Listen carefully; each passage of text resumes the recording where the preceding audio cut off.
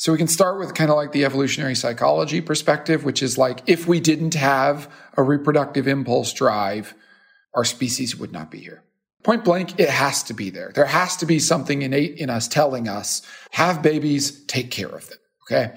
Otherwise, we wouldn't be here. Ta-da, we are, therefore it exists. As a Christian, I would give an account of that drive, that I would say it is not, in fact, simply brute psychological selection.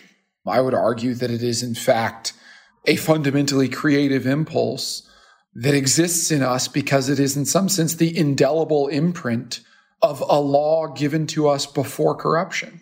Go forth and multiply. This is not an aberration to our nature. This is fundamental to it. We are wandering between two worlds. Modernity as we knew it is passing away, and the next world is yet to be born. Like Dante, we are in a dark woods, struggling to know how to think and how to live. Virgil guided Dante with the light of natural reason. Then Beatrice illuminated the path to paradise with Christian revelation. Welcome to the Beatrice Institute podcast, where Christian faith and reason illuminate the best of academic thinking and research. How should we think and live in this time between worlds? At Beatrice Institute, we take our bearings from the good, the true, and the beautiful. I'm Grant Martzoff. I direct Beatrice Institute's Personalism and Public Policy Initiative. How should we organize our common life to promote the flourishing of the person made in the image of God? My guest today is Lyman Stone. Lyman wears many hats. He's the Chief Information Officer at Demographic Intelligence, which is a collection of the world's leading demographers who develop forecasting models related to changing demographic, economic, and cultural conditions around the world. He's also Adjunct Fellow at AEI, a Research Fellow at the Institute for Family Studies, and a former international economist at the U.S. Department of Agriculture, where he forecasted cotton market conditions. His writing has appeared widely in the New York Times, Washington Post, Wall Street Journal, Boston Globe, South China Morning Post, and elsewhere. Today, Lyman and I will primarily be discussing issues related to fertility. So, Lyman, welcome to the Beatrice Institute podcast. It's good to be with you. I'm glad to get a chance to talk with you. I often ask interviewees to give a quick background, sort of quickly on how you got to where you are right now, particularly as sort of a leading commentator on fertility rates. How did you get here? Entirely by accident. I did my undergraduate and my master's work in international trade and trade policy. And then I worked in tax policy for a little while. When I was doing that, I was unwillingly assigned to write about taxes and migration, like how do tax rates influence migration or not? Do they not? And found that actually I enjoyed it. So I took some classes in migration studies, migration theory and all that. And then I went and got a job in trade policy. But on the side, I started blogging about this stuff, writing about it. And then from migration got to sort of like place and economic development. And then from there got to, why do places decline? What can be done about that? And then from there got into really demography. And with demography came babies, fertility. This is, you talk to anybody who's like not a demographer, but demography adjacent. And it's just like, oh yeah, demographers. They just think about like why people like babies. That's all they do is babies. But also we do like death and migration. So, Death and babies. Yeah. So I got into demography and started writing about it really kind of autodidactically, just on a blog. But over time I started getting requests to write on really specific topics, like topics that were unusually niche for like a random internet commenter. And then I started to realize what was happening is that like corporate research departments were leaving comments to say, could you research this? So now I do it for profit for those folks. And I'm also getting my PhD in sociology at McGill University in Montreal, where I'm recording this from. Great. And that's what brought you to Montreal. I really appreciate that bit of history. It's really interesting that in many ways I've sort of randomly landed in my field as well. So it's good to hear that other people aren't so focused in the way they get to where they are. And sometimes we just end up there. Can you describe for the listeners general trends of fertility rates in the U.S. over the last 100 years at a very, very high level? So we get some sense of where we are now and how does that relate to, for example, 1950s was a big period.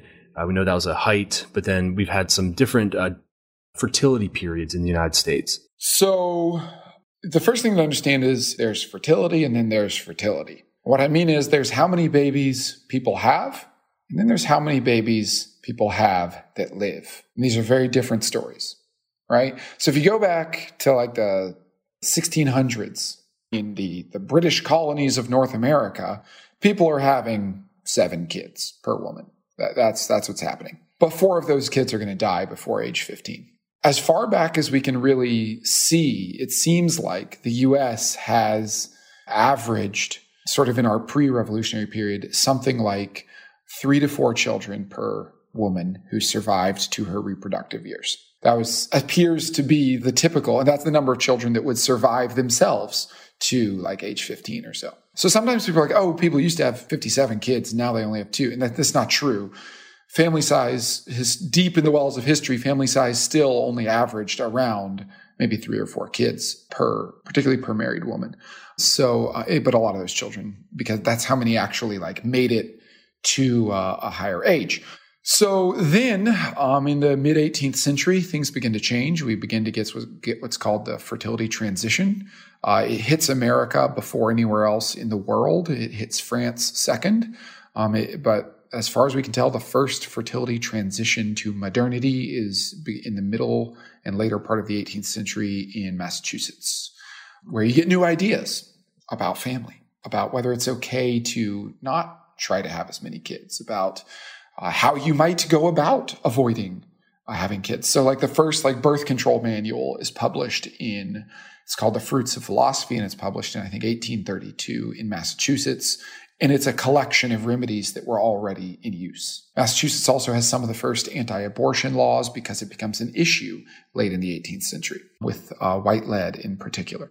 You get this transition. And so it begins in Massachusetts in the mid-18th century and it spreads. And so the entire 19th century is a story of gradual declining fertility. Now, in the beginning part, it's declining fertility in terms of number of babies, but actually the number of surviving kids is about flat. That is, they're having fewer children, but the ones that are born are living at higher rates. So you actually get kind of stable family size, but probably fewer traumatic losses of children. But then over the end of the 19th century, birth rates begin to fall. And by World War I, they are down at about 2 surviving children per family. So they drop pretty dramatically in the latter 19th century, in the early 20th century.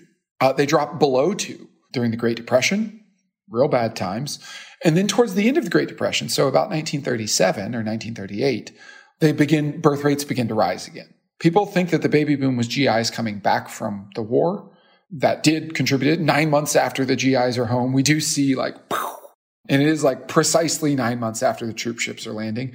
But actually birth rates were already rising in 1937, 38, 39. So there was already this sort of pent up demand. We know that around that time there was a Gallup survey in 1936 that asked people their family size preferences. And I think the average was 3.5. People wanted 3.5 kids, which is, again, in some sense, you could say it's almost the biological norm of a pre-modern human society. For the society to remain stable, given mortality rates and reproductive rates and all that, you need about 3 or 4 children to survive to age 15.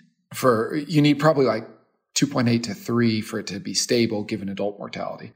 What do you mean by stable in this context? Oh, stable population. So we think of the replacement rate as 2.1, that people need to have 2.1 kids in order for population to be stable. That's actually not true. That's only true at current mortality rates.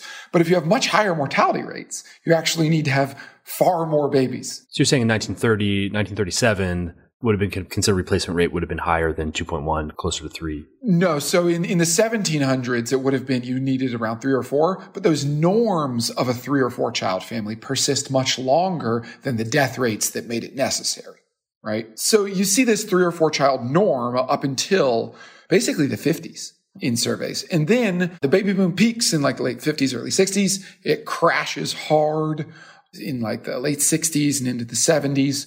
And that's the result of several things. One is family size preferences collapse. They drop really rapidly from 3 or 4 to 2 or 3. So they drop by about 1 child on average per woman. And then concurrent with that, we get technological advances in birth control, right? So you get the pill. After World War II, especially, you got much more widespread access to condoms. And then, of course, eventually in the 70s, starting in 1970, and then nationally in 73, you get legalized abortion, which reduces birth rates as well. And so then since then, people thought, oh gosh, birth rates are going to keep going down. We were like 1.7 or so around the time of Roe v. Wade. But that's not what happened. Birth rates recovered. They bounced back up. And there's a lot of reasons for that. But one big reason is immigration. We opened up immigration. We got more immigrants from high fertility countries. They came here. They had fewer children than the people in the countries they came from often, but they still have more children than natives in the U.S. were having. And so then we were above 2 for a long time. And people always said, oh, America is a uniquely high fertility country. And there were all these explanations like, oh, it's because Americans are very religious or something like this. And these might have been somewhat true, but the main story was just immigrants. We just had a lot of immigrants from poor countries. And over the last 20 years, as immigration has slowed down and as those immigrants have assimilated and as more immigrant sending countries themselves have low fertility, we now have very low fertility. We have the lowest fertility in our history of about 1.6 children per woman that's what we project will happen at current birth rates. So that's where we are now. That was probably longer than you anticipated. This is super helpful. I noticed you got yourself a little bit embroiled in a controversy in the literature regarding how much we should pay attention to total fertility rates. Basically, this reduction in fertility rates we're seeing is sort of an artifact of women having later children, but eventually these women will sort of catch up. They'll have kids in their mid-40s and all will be fine. How important is this tempo effect? That's a great question. So this is a huge issue in demography. When we look at birth rates, we're looking at how many babies were born to mothers of a certain age, and then how many women are there in that age group. And that's the age-specific fertility rate. Okay? So this is like the basic building block of the total fertility rate, which is this indicator of children born per woman. But you can imagine if the social norm of when you begin having kids changes. So let's say everybody wants to have 2 kids, but in generation 1, they want to have 2 kids, and they want to have their first kid around age 15. And then they want to have their second kid at age 20, and then they're done. But in generation 2, they want to have their first kid at age 30 and their second kid at age 35. This is a 15-year difference. During the transition from generation 1 to generation 2, those young birth rates will collapse. They'll fall to nearly 0, and and then you still have that generation 1 that's at the older age groups. They're not having more kids because, of course, they're not. They already had the 2 that they wanted. So it'll make fertility rates look really, really, really low. You'll say, oh gosh, women who are being born today are only going to have, 0.2 kids because there's, if we look at current older birth rates, they're not having very many and they're not having many now. So they're not going to have many kids. But what's really going on is they're going to have the same number of kids, but they're going to have them later in life. Okay. So this is what we call the tempo effect that you mentioned. So this comes up in popular narratives when somebody says, oh, people are still going to have the same number of kids. They're just delaying. And we have all kinds of mathematical tools for measuring tempo. I actually have a paper that's it's going to be submitted for publication this fall, but it's expanding on a prior paper that showed a very similar thing that shows that for all that demographers love to talk about this tempo effect, it turns out mathematically accounting for the tempo effect does not actually improve forecast accuracy. That demographers go to all this work to say, oh, here's tempo, here's quantum, here's all these things. And it turns out, if you look at women when they're 15 and you try and project their fertility based on crude fertility rates versus like tempo adjusted fertility rates, the tempo adjusted fertility rates don't do any better. It's like this whole, oh, it's delay, it's not this, wrong. I mean, yes, there is delay. There is. It is real, but births delayed are usually not fully made up. Now, I should say at age 15, none of our indicators are like super highly predictive. There's just a lot going on over there. But that it is true that there is this tempo effect. But as people delay, they don't tend to fully make up for those lost, so to speak, babies. And so for that reason, while it is important in an academic sense to think about the tempo effect, my argument is that socially, when we think about the world we inhabit, the world we want to live in, we don't need to make it sort of a big thing because the not accounting for the tempo effect is still going to give us a decent forecast. And moreover, having kids later in life is still important in the sense that you're going to have fewer healthy years with that kid or with grandkids or things like that. Well, to my next set of questions about why you think plummeting fertility rates are problematic. So you think about someone like Matthew Iglesias, in his book 1 Billion Americans, basically raised concerns about economic impact of low fertility rates. And also he points to impacts on policy-related issues such as social services for the elderly. We don't have enough children or young adults to support aging elderly. Some are militaristic. We need more kids to have an army. That one's a little tough to swallow. And Ross Douthat is very concerned issues of dynamism. So the fewer people we have in America, the less likely we are to invent amazing things and to be a dynamic culture. Your concerns seem to be a little bit different and much more about personal desires and the relationship between desired fertility and actual fertility. So more directly, why do you think these fertility rates are so problematic in a way that's independent of these economic, militaristic, cultural dynamism issues? Yeah, so there's kind of three kinds of pronatalism, right? We're going to introduce a word here. Pronatalism, those of us who want more babies. There's kind of three kinds that we could point to.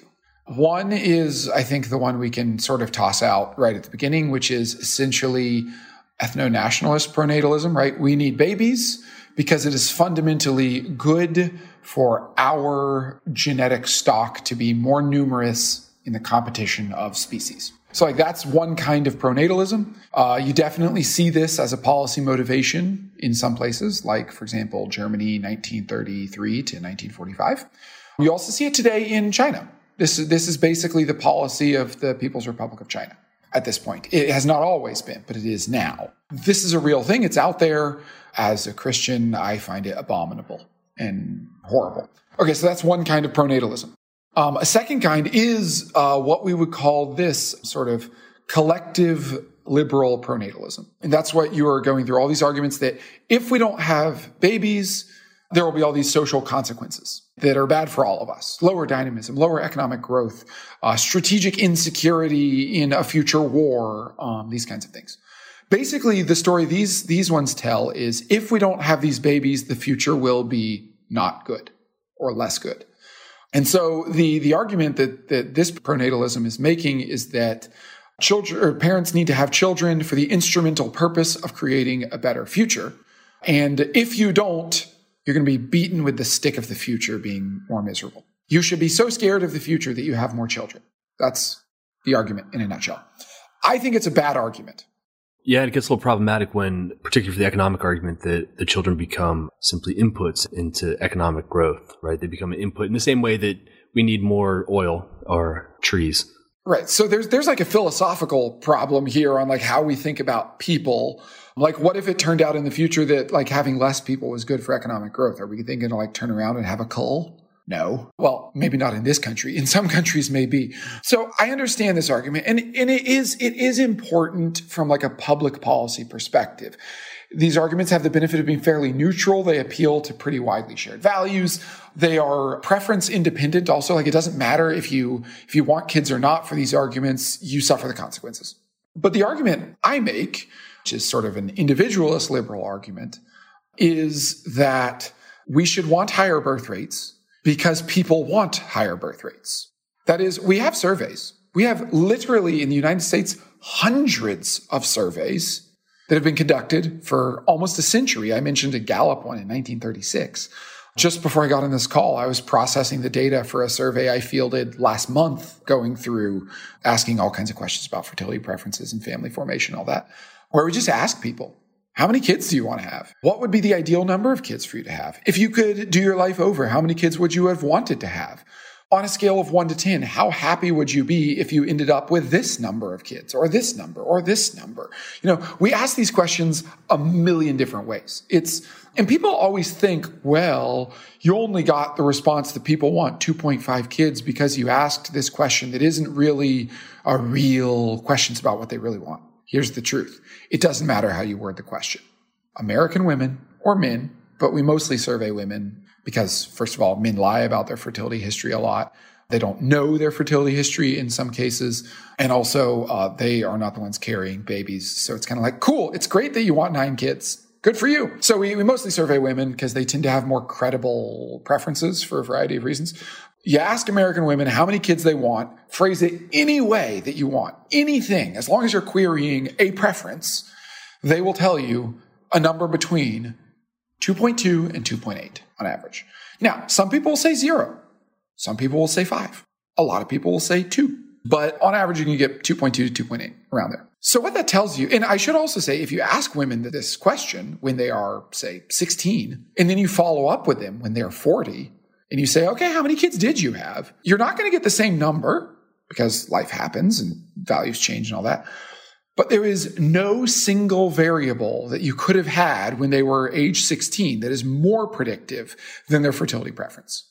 You could look at their number of siblings. You could look at their religiosity. You could look at their parents' marital status, their socioeconomic standing, whatever. Their fertility preference is the most powerful predictor. And this has been demonstrated in numerous longitudinal data sets in numerous contexts. So these preferences are weighty. They are thick preferences. They are resilient to rephrasing the question, to priming people different ways. They do not just vanish in a puff of rhetorical air. And they're also empirically highly predictive of actual behavior. If I know your stated intention to become pregnant, you're much more likely to become pregnant.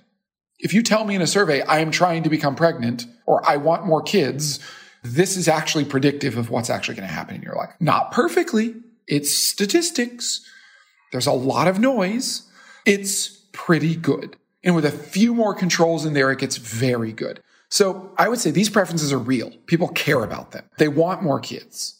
And there's some evidence that when people have reproductive outcomes they don't want, so like they have fewer kids than they want, or especially if they have more kids than they want, that there are happiness costs, that people who have undesired reproductive outcomes end up less happy in life. So this is why I think the reason we should have more babies is people want them.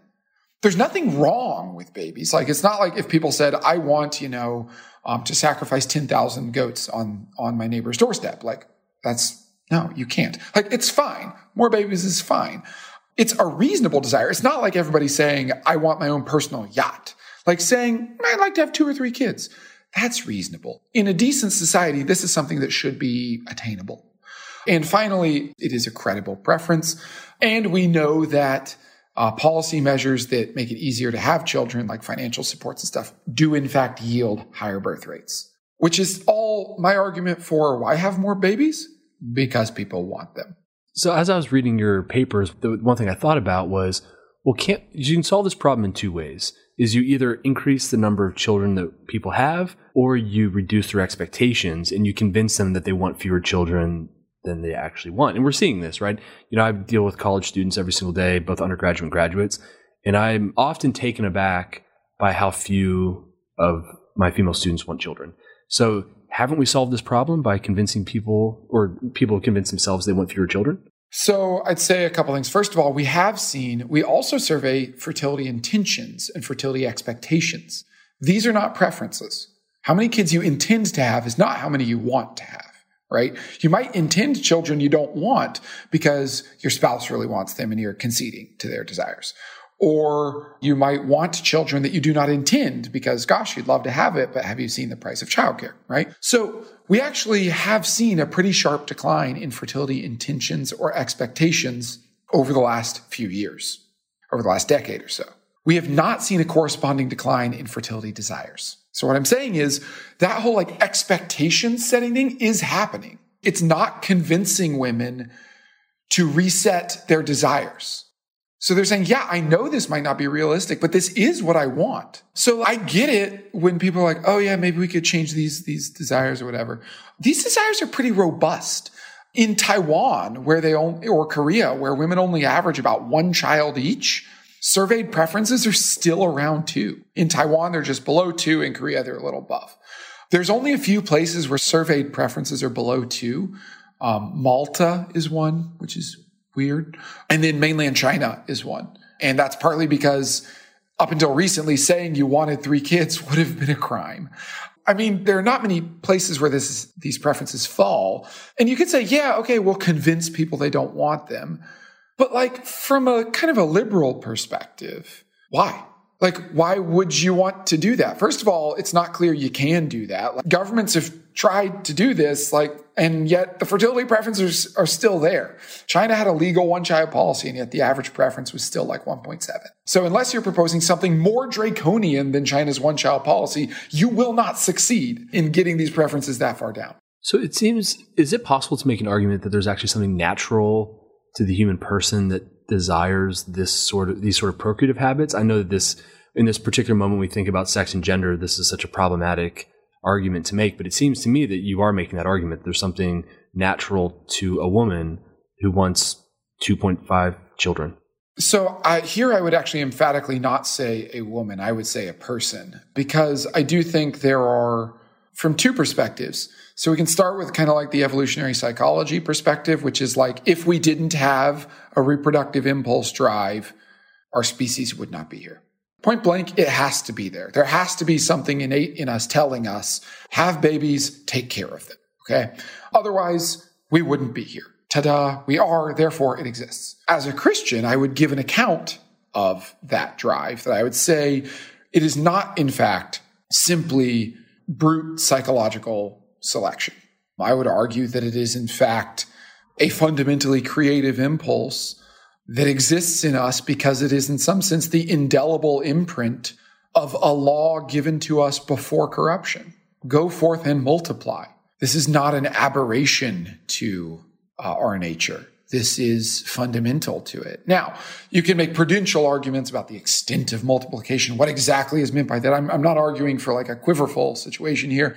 In fact, there's some very interesting readings on the curse in Genesis about that. But suffice to say, throughout Scripture as a Christian, it's rather clear that the procreative impulse is not only a fleshly thing that's part of our body, but it is in fact something of the Spirit, something given to us by God, something that is a part of the story of our and humanity's redemption. It's language of marriage and children and child rearing that frames so much of the relationship between God and the church. And I'm getting off track here, but so I would say both from a sort of evo-psych side of things and from a religious perspective, it seems clear to me that while it is not immutable, anything can be changed. Some degree of desire for reproduction is fundamental to humanity. Right. And John Paul II tied it so closely to even our understanding of God, and God being procreative, right? The love of the Father and the Son pouring forth as the Spirit. And it's so close, and having children is so closely tied to our deepest theological virtues of charity, right? The pouring forth of the love between the husband and the wife is the child. So charity, having children is inherently an act of charity. At the same time, it's an act of hope, that you believe that there's something in the future that's worth giving to someone other than yourself. So what do you think are the three, we'll just say three, there's dozens of leading causes here, this discrepancy between desired fertility and total fertility. What do you think are the three big things? I know there's some obviously cultural, political, economic. What do you think the three big ones are? So when we see this desired fertility, the first thing driving the shortfall is timing factors. It's that women got started later than they planned. And we do, in fact, know that women on average start having kids later than they planned. There's also survey questions where we ask, what would be the ideal time to have a baby? Yada, yada. When would you like to start having kids? They tend to start later than they planned. And that is often because it took longer to find a suitable spouse, settle down, and be stable. Is that because ideas of stability and suitable spouse changed? Or because the actual quantity of suitable spouses changed and the actual availability of economic stability changed? The answer is some of both. So, but timing is a big part of this. So more years in school, and of course as long as you're in school, you're a child.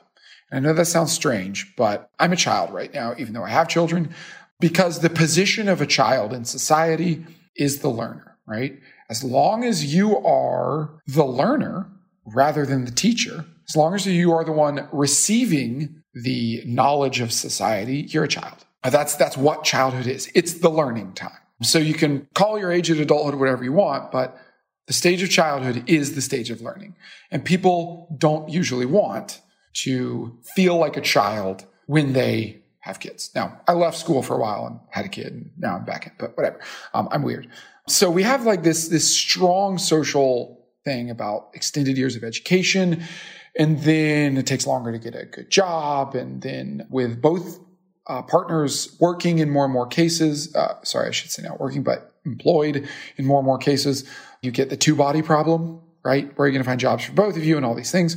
And as marriage happens later, you've got more people a little kind of happy with their life, set in their way and not willing to change things. You're not going to move an hour away to be close to that person like you might have when you were 23. So that's one thing, is timing. The second is just cost. Even if you began at the time you intended, you have that first one and then you go, wow, things are expensive. Maybe I'm going to have 3, not 4. Childcare is expensive. Have you seen college costs? Look, wow, you suddenly start to go, okay, this is expensive. We're going to think about this a little more. So even if the timing all works out, there's the cost issue, basically just a budget constraint. You can think of it that way. And again, there's a real component to that prices of things kids consume really have risen. And then there's also a norms component of that, right? Like you could just not put your kid in any lessons, but like that's not the social norm anymore. You need toddler music classes. My kid goes to toddler music classes. She loves it. She dances around. My wife sends me these adorable videos of it. It's wonderful, but that does add to the cost, and it isn't strictly necessary, right? The budget component also is kind of like hard budget issues and also norms. And then the third thing is opportunity costs. Let's say that desire for children is stable over time and there's been no decline. People want exactly the number of kids exactly as intensely as they always wanted them. But let's say in the meantime, and let's say that all of their preferences have been stable over time, that that there's been no change in what humans want over time. But airplane tickets to Italy have fallen in price, which means even if you have all the same preferences, on the margin, you're going to take more Italy vacations and maybe not spend the money on saving for a kid. If all your preferences have been the same, but a technology has been invented that enables you, or I should say that subjects you to images of other people's lives all the time, and particularly to a curated version of it, and particularly to compelling visual images of their consumption habits, if such a technology were invented. I hope a technology like that is not invented. I know, I hope it's never invented, but it could have the effect of, even if you have all the same preferences, of making you feel worse about missing out on certain things. Now, one could combat this by flooding such a technology with pictures of cute children. I suggest this as a resistance strategy. If ever such a technology is invented, we should resist its keeping up with the Joneses effects by baby spamming it so that people understand that they're missing out on babies. But you have to curate it perfectly and get the right baby pictures, the especially cute ones when they're not screaming. Yeah. Then you have one unpose, what it was really like, so that people know you're genuine. So, but this is another thing, is there's opportunity costs that, especially there's both sort of these hedonic opportunity costs about what's happening in other people's lives. There's opportunity costs around price changes of consumption goods. And then there's also an opportunity cost around income. That is, as more families are two-earner incomes, or as more women are working in formal employment, the opportunity cost, the lost income of having children grows. So these are all what I would call opportunity cost effects. So you basically have timing, budget constraints, and opportunity costs. Do you think your brand of pronatalism is feminist or anti-feminist? It's going to depend on how you define those words, right? So there's some people who are like, feminist just means equality. In which case, sweet. Okay, great. My brand of pronatalism is feminist, because I'm just arguing, listen to people's preferences and try to fulfill them in a neutral and equal way. For other people, feminist means maximizing women's power in dyadic relationships. And power is construed as ability to marshal resources which are valuable outside of the relationship, right? So essentially leverage. In that sense, my perspective is not particularly feminist, because it is a universal truth that having children is going to limit women's power in that sense, because they are going to lose some earning potential, at least for the period of the recovery postpartum. And it tends to have effects much longer than that, even in highly gender egalitarian couples. In some sense, arguing people want more babies is always going to be anti-feminist under some definition of feminism, but I would argue that that definition of feminism is simply willfully ignoring what women repeatedly say that they want in survey after survey after survey. That if what you mean by feminism is trying to recognize women's equal personhood, equal stake in society, and review and view their desires and preferences as on par with men, then I would argue that pronatalism is almost a necessity. Now, I would also note that a lot of the policies that achieve pronatalism, things like parental leave from work with pay, some of these are things that feminists really like. Others, things like a child allowance, are kind of neither here nor there. But on net, a lot of feminists don't love them because they recognize that giving cash to families for kids is going to lead to some women saying, maybe I don't need to work and I'll just stay home. And that's viewed as bad. I would say that's their free choice. You just gave them cash and they chose to stay home. That's not bad. I'm not going to say it's like necessarily good, but it's not bad. It's just their choice. But there are some strands of feminism that will see that choice as ipso facto a manifestation of unequal power relationships. So it seems to me that there are, in the political realm, there are some countries that are really seeing this fall in fertility rates as an existential threat to survival, like a real existential threat to survival. We think Poland and Hungary. Now, there is some question about whether or not those are nationalistic, like you mentioned, or if they're liberal. Yeah, comment on that. But it seems as though, if I'm to be honest, you have Matthew Iglesias, you have Ross Douthat, you have some other folks. I don't seem to see the same level of concern in the United States about fertility rates as I do in Europe and in Asia. Is that because our fertility rates simply haven't cratered yet? Or what's explaining this? So it's a couple of things.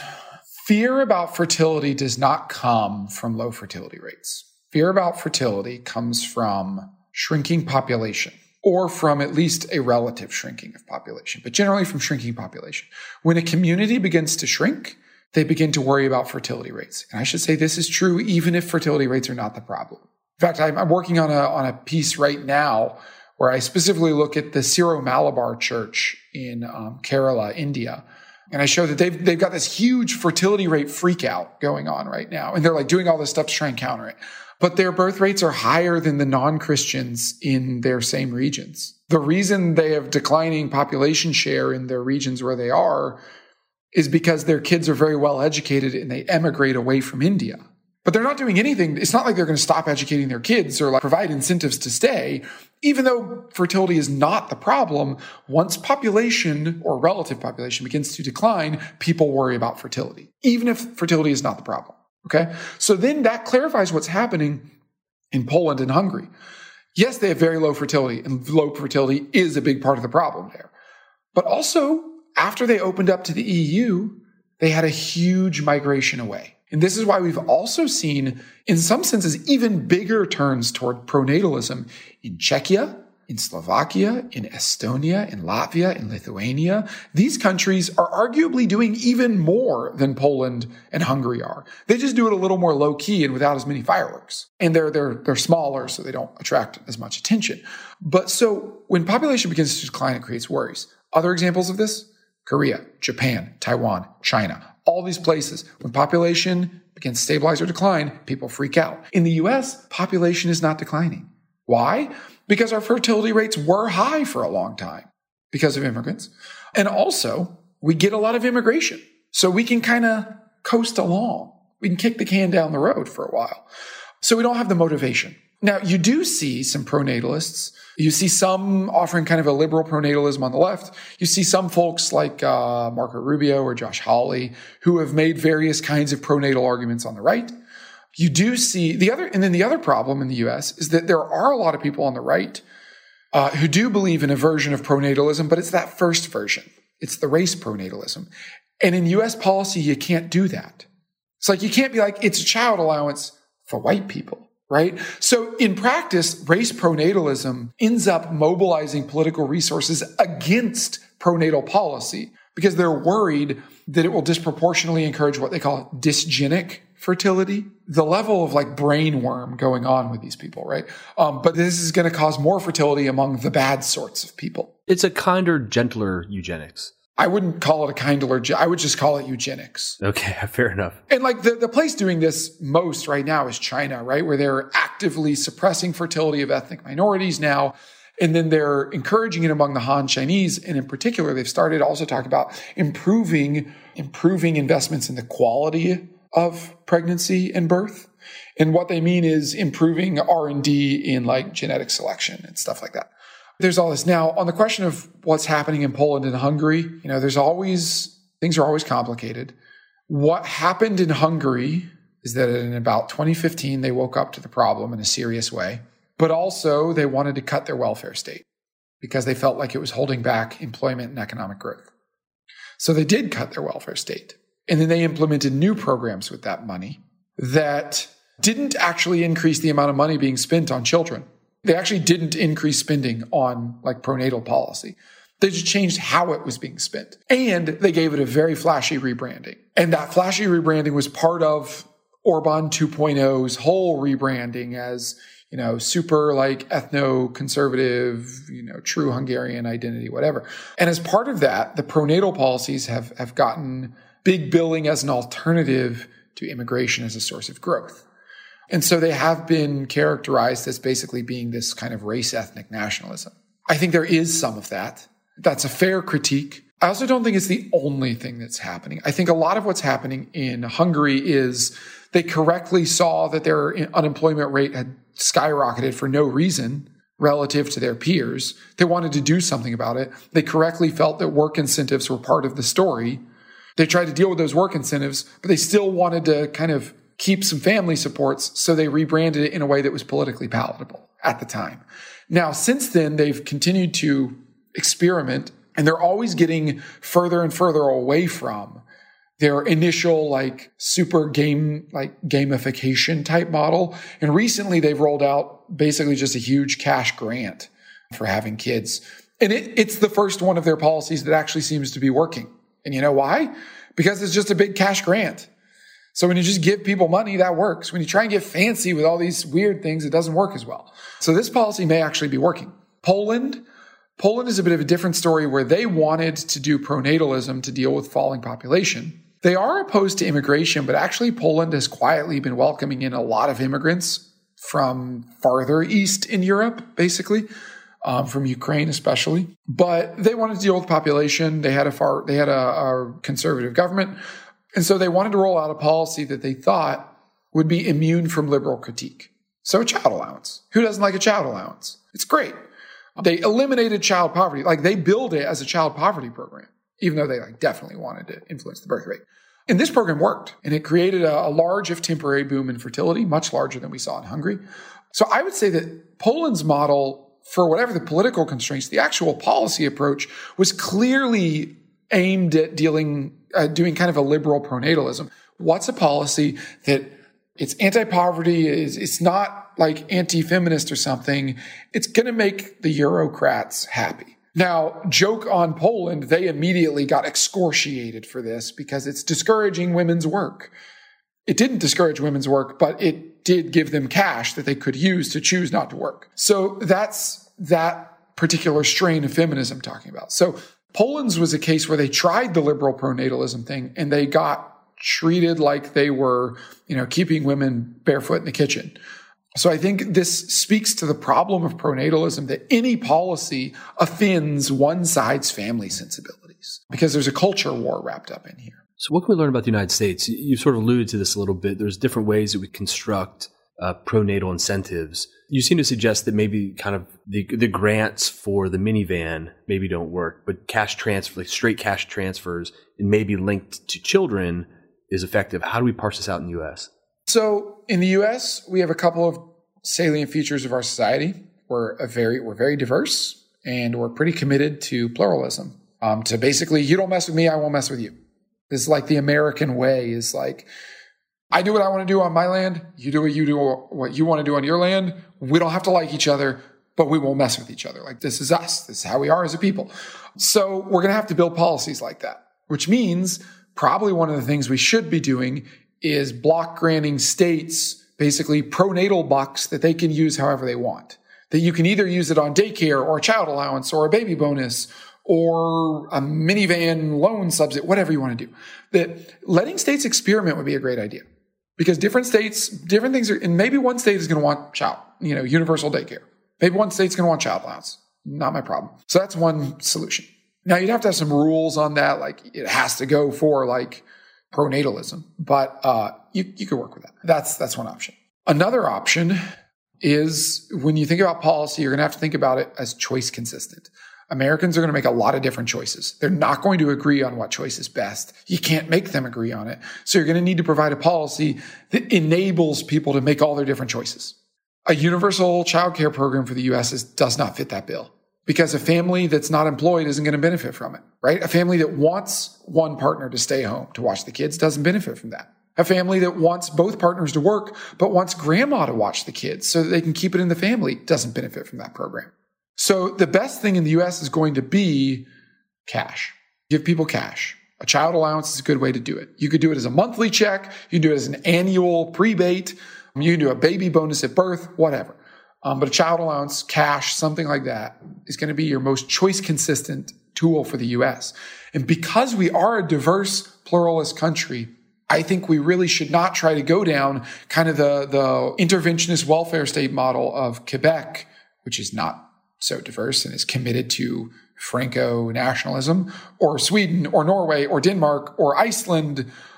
Weird how these are all like 95% white countries, right? Like we're not them. We have different family norms. I mean, there are different family norms within the U.S. We have a lot of diversity. So accommodate that diversity, lean into it, and give people the resources to have the family they want. So this is where my liberal pronatalism, the clever interlocutor here recognizes what I'm doing. I'm saying give people their choice. And I'm saying that knowing that give people their choice tends to favor the choices of more conservative households, right? Because the norm of service provision of give everyone daycare tends to favor, that is explicitly favoring the family and work balance norm of less conservative households. By saying give everyone a choice, I'm saying, yeah, you can use the money to pay for daycare, but I am consciously carving out space for people who aren't going to adopt modern liberal family norms. The Amish can get their child allowance as far as I'm concerned. And that argument is inherently liberal to the extent that we believe liberalism is creating a space in which we can make choices. Right. I would say it's liberal. It might not be progressive. Right. Exactly. Yeah. In that I'm arguing that people who aren't interested in progress should still have equal treatment under the law, equal access to support for their parenting. So it is liberal. I think it might not be progressive. So it appears once a country hits a particularly critical point, there's no turning back. We think of Singapore, right? That had for many, many years had very aggressive abortion, euthanasia, and eugenics regime. They're now at like 1.2 or astoundingly low. I think Korea might be a little bit lower. But the government tried to do all these things to promote fertility, but it had just become a norm to have very few children. Is there a point at which there's just no turning back? And do you see the U.S. getting to that point? So in China, they might be getting to that point where we have surveys on preferences, and Chinese women don't want 2 kids. Like they just don't. So what you going to do? Singapore is a bit different. Singaporean women still want about 2.5 kids. They don't have a norm of the one-child family as a norm. What they have is high housing prices, or if you're in the subsidized housing, a fixed housing allotment, essentially. And like, do you really want to have kids in this size house? Like the housing situation is really dicey. And then also there's that opportunity cost. There's a fascinating thing going on in Singapore. You're a really rich country, but you know what you're surrounded by? The world's cheapest and most beautiful vacation places. You talk to people in Singapore and like, they're like, oh yeah, we're always out like enjoying the weekend in the beaches in the Perhentian Islands, or we're up in Thailand or whatever. You see the same thing. I lived in Hong Kong for a while. You see the same thing.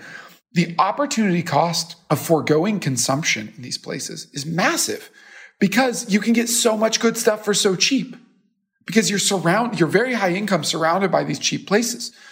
And so I actually think this is a huge opportunity cost story in these places, that the yawning geographic inequality around them means that like why would you pour all your money into this kid when, like, look at all this other cool stuff you can do? So this speaks to the importance of a degree of economic equality for fertility, that when you have really high inequality, low-income people don't have the money to have kids, and high-income people have the money to have kids, but also there's a lot of cheap labor that they can hire to pay for their experiences that they want to have, and they can get them for cheaper than they would if they had to pay a fair wage to those people. So Singapore and Hong Kong also both have these massive domestic labor workforces that they don't count in their fertility statistics. But if you did, they'd have even lower fertility. So I would say this is in many ways an opportunity cost story. Yes, and I think we'd be remiss if we didn't discuss global... Oh, sorry, but I didn't answer your question. Is there a point of no return? Oh, that's exactly right. Yes. To some extent, yes. Like when fertility preferences drop low enough, what are you going to do? Like, if people only want 1.5 kids, like, good luck throwing money at them to get to 2. Very few places are at that point. It is possible that at that point we'll find something else. And at that point, the real question you have to ask is there some subculture in this society that is going to have more children and want more children? And is there basically their rate of retention in their culture, so like people not leaving it, is it high enough to sustain themselves?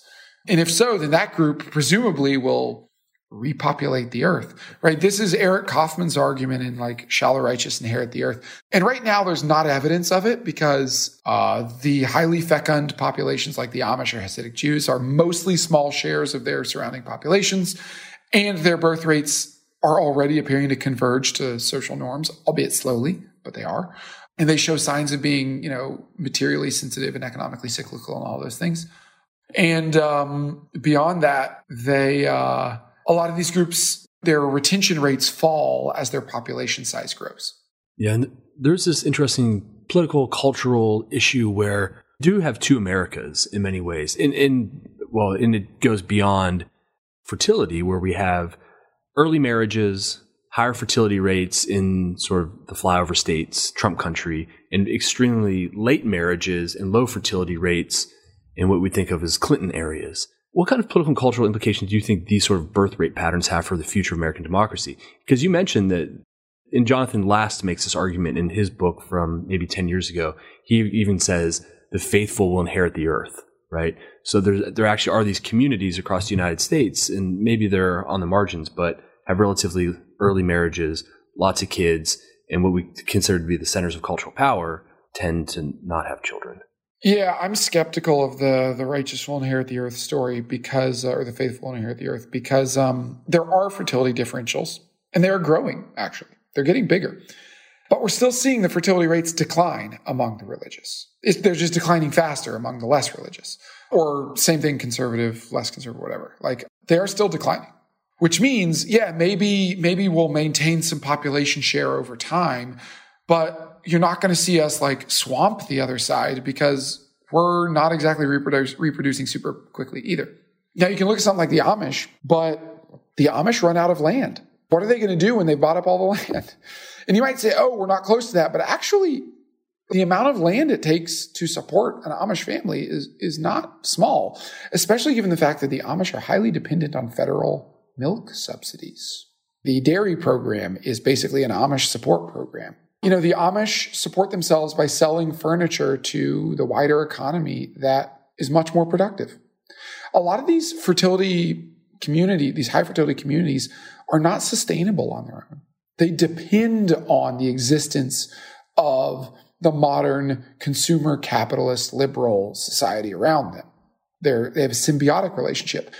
Now, I would argue that more religious communities should think about that as a model, not becoming Amish per se, but understanding that they should free ride on the largesse of consumer capitalist society as a way to subsidize higher fertility, because they're going to need it, because retention rates are not as high in diverse modern societies as they are in more monolithic religious societies.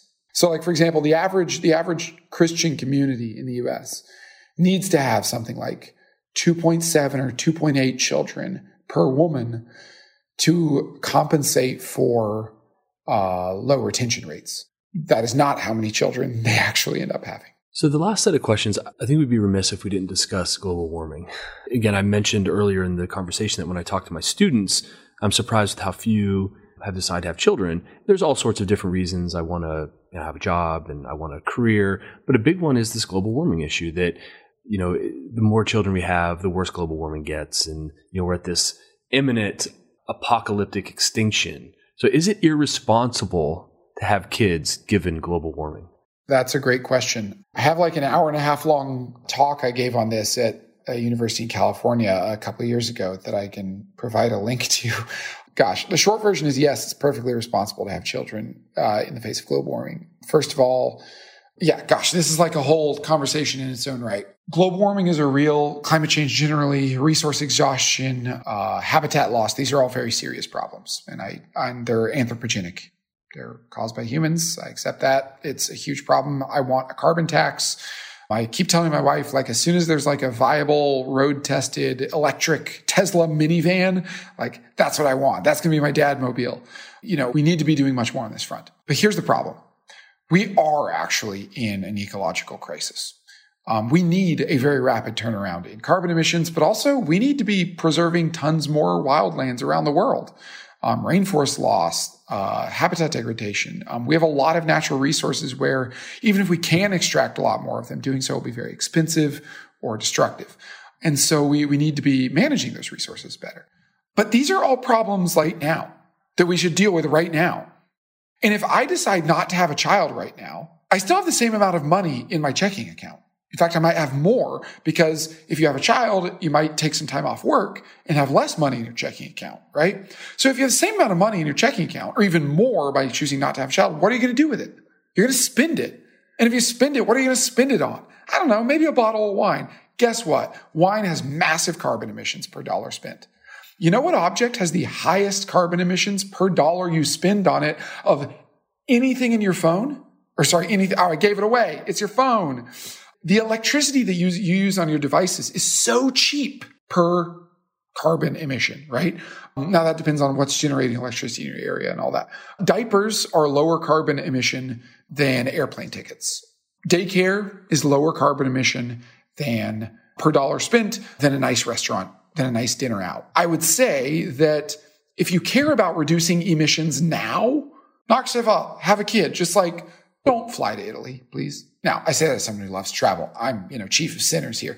But like, to the extent that your personal behaviors matter at all, which, spoiler, your personal behaviors don't matter at all we need to do is change all the power plants and the cars, and then we're done.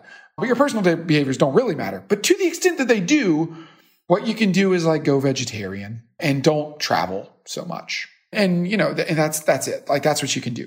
Maybe swap out your light bulbs or something. But like, you just need to change all the power plants. And to change all the power plants, you needed to be economically viable to change all the power plants. And for it to be economically viable to change all the power plants, you needed to be economically viable to make big long-term investments that are going to be profitable. And to make big long-term investments that are going to be profitable, you need growing demand for electricity. And for that, you need a growing population. There's all these things I could get into. Suffice to say, I can never get the abbreviation right. The Intergovernmental Panel on Climate Change does not include any population management strategies as viable climate change they don't even regard this as a viable strategy. Like, let alone politically, like they just say, like, this doesn't do anything. It doesn't work. Not least because the places most likely to reduce their fertility are low carbon countries, right? Poor countries. Finally, what I would say about climate and the environment is, why do we care about taking care of the environment? Like, what's the point? Well, for most of us, we would basically have two reasons. One is intrinsic value, that for some reason we think the environment's intrinsically good. Maybe as a Christian, you think it's God's creation. Maybe maybe as some other religion, you have some other belief. But second is an instrumental good. We want the environment to do well because it'll be bad for future humans if it's bad. Well, those future humans need to exist for that instrumental argument to matter. And frankly, I don't believe there's almost anyone on this earth who only believes the intrinsic argument. We all believe the instrumental argument somewhat. And if you believe that if you want to reduce the number of people that exist in the future, you are reducing the number of people who will benefit from an improved environment, which means you're actually reducing the benefit side of the cost benefit side for any climate change policy. If you want to impose a carbon tax, you need a lot of people in the future who you can stack up in your benefiting from the clean environment side of the ledger.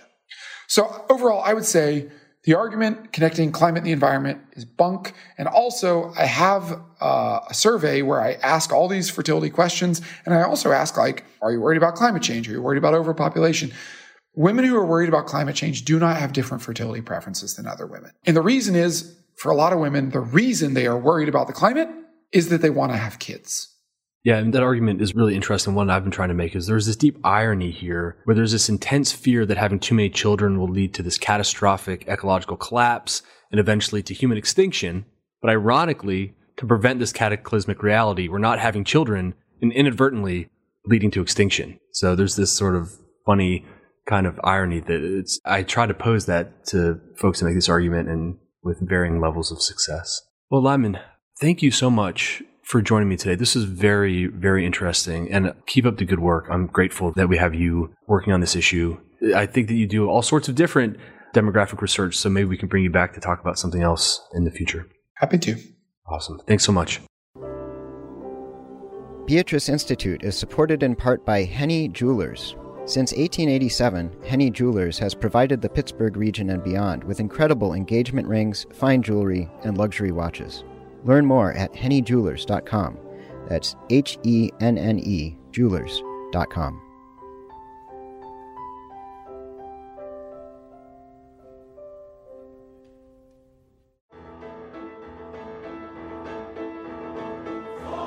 Thanks for listening. If you appreciated this episode, please rate and review us on your podcast platform of choice. We love to hear from listeners. Chat with us on Facebook, Twitter, or Instagram. You can also learn more about our programming at beatriceinstitute.org. That's Beatrice Institute, all one word, .org. And if you are a university student or faculty member in Pittsburgh and would like to be involved locally, check out our Fellows program and get in touch. This episode was mixed and mastered by Yellow Music and Sound. Until next time, I'm Ryan McDermott. Go with God.